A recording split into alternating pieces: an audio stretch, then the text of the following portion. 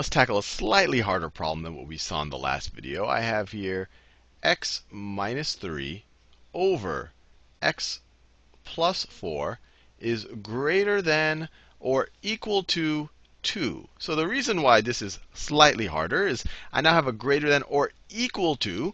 And then the other thing that makes it slightly harder is I don't just have a simple 0 here. I actually have a 2 here. So I'm going to do this problem the same way. I'm going to do it 2 ways. I'm going to do the same 2 ways we did last time. But I'm going to reverse the order of the 2 ways that I do it.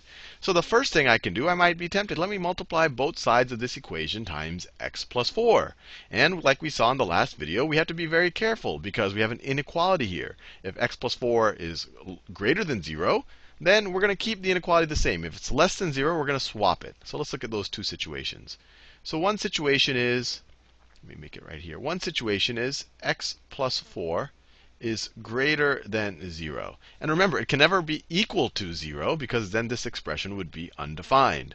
So let's explore x plus 4 is greater than 0. If we subtract 4 from both sides of this equation, this is equivalent to saying, these are equivalent statements, if we subtract 4 from both sides, that x is greater than minus 4. So if we assume that x is greater than minus 4, then x plus 4 is going to be greater than 0. And then when we multiply both sides of this times x plus 4, let's do that. X minus 3 over x plus 4. You have your 2. We're going to multiply both sides of this times x plus 4 times x plus 4. Since we're assuming x is greater than minus 4, or that x plus 4 is greater than 0, we don't have to switch the inequality sign, right? We're multiplying both sides by a positive, so the inequality stays the same as in our original problem. And the whole reason why we did that is because this and this will cancel out. And then we have 2 times x plus 4. Let's see what we get. We get x minus 3 is greater than or equal to 2 times x plus 2 times 4, which is 8. And now what can we do? We can subtract x from both sides. We get minus 3 is greater than or equal to x plus 8, right? I just took x from 2x. And then we can subtract 8 from both sides. So you subtract 8 from both sides. You get minus 3 minus 8 is minus 11 is greater than or equal to x. And of course, if we subtract an 8, so this guy disappears. So if we assume that x is greater than minus 4, then x has to be less than or equal to minus 11. Now that seems a little bit nonsensical, right? If in order for this statement to be true, x has to be both greater than minus 4 and it has to be less than minus 11. Anything greater than minus 4 is going to be greater than minus 11. So there's no x that satisfies this equation, right? If we assume that x plus 4 is greater than 0, we just end up with a nonsensical solution. So we can actually ignore that path. There's no situation in which x plus 4 is going to be greater than 0, and we're going to actually have a solution to this equation. So let's assume what happens when x plus 4 is less than 0.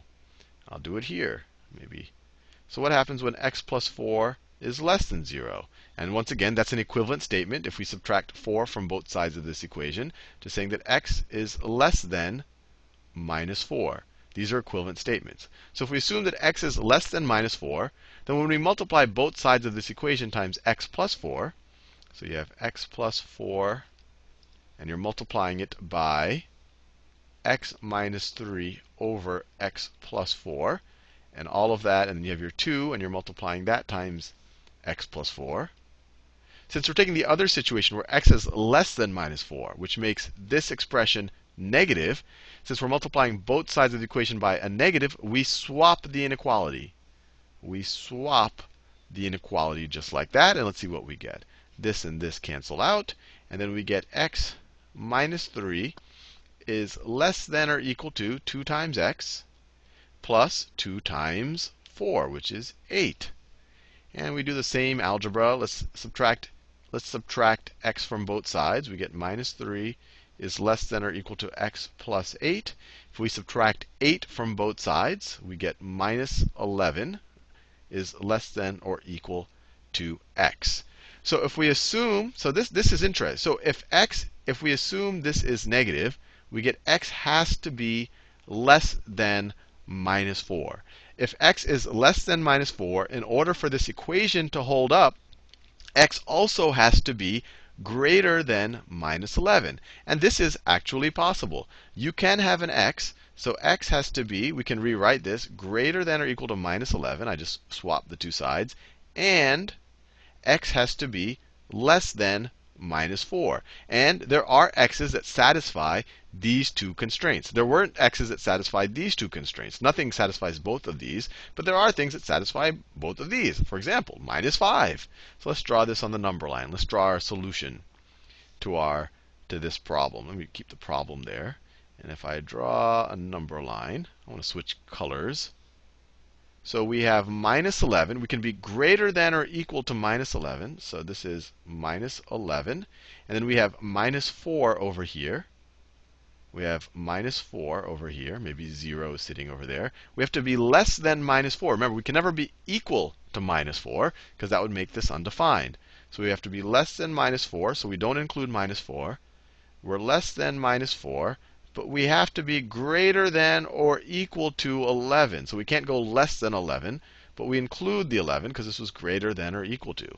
So anything in this, where I've shaded it in, anything on this range will satisfy that equation over there. Now let's do it the other way. Let's do it where we logic, oh, they either have to be, the numerator and denominator both have to be positive or negative. Let's see if we can do the same problem that way.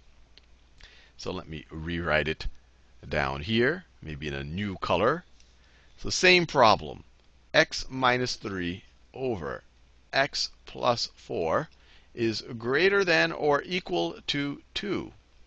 Now, in order to do that reasoning that I did in the first video, remember in the first video I said, well, if a divided by b is greater than 0, either both of these are positive or both of these are negative. But this only worked when we had a 0 over here. But we don't have a 0 here. We have a 2. So we can't at least immediately do that rationale. But maybe we can if we subtract 2 from both sides of this equation. So let's do that.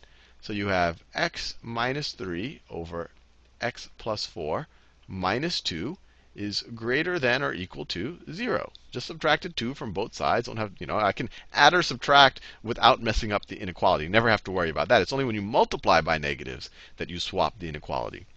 And now what is this? This doesn't look like a rational expression, but I can rewrite minus 2, right? Minus 2 is the same thing as minus 2 times x plus 4 over x plus 4, right? This is minus 2 times 1. This is the same thing. And this is the same thing as minus 2x plus, let me be careful. This is the same thing as minus 2x minus 8, right, over x plus 4. This right here is the exact same thing as minus 2. Right? I just multiply it times x plus 4 over x plus 4. But let's write it this way because then we can add them. So if we write it that way, so I have x minus 3 over x plus 4. And I wrote it that way so I have a common denominator. And then I have plus minus 2x minus 8 over x plus 4 is greater than 0. I have a common denominator. That was my whole point of doing this. And so I have a denominator of x plus 4. And then when you add these two things, you get x minus 2x. That's minus x. And then you have minus 3 minus 8. That's minus 11 is greater than 0. So now I've simplified the problem into something like this. So there's two situations. Oh, let me be very careful. I lost this was greater than or equal. This must be greater than or equal. This is greater than or equal. Don't want to lose that little equal sign there. That was the whole point of this problem. So now I'm ready to operate it on just like this. So let's actually, before I even do this, let's get one thing out of the way. Let's be very clear. X can never be equal to minus 4, right? Because if x is equal to minus 4, this whole statement, that original problem is undefined. So let's just write that first. We could have written that from the get-go. X cannot be equal to minus 4 for any solution. That will make this expression undefined. Now, we have this, and we saw in the first video, and we saw right there, that there's two situations. Either both of these are positive. So they're either both positive. So x minus 11 is greater than or equal to 0, right? This could be equal to 0. If this is equal to 0, then this whole thing is going to be true. So either that is greater than or equal to 0, and this right here is greater than 0. It can't be equal to 0. And x plus 4 is greater than 0.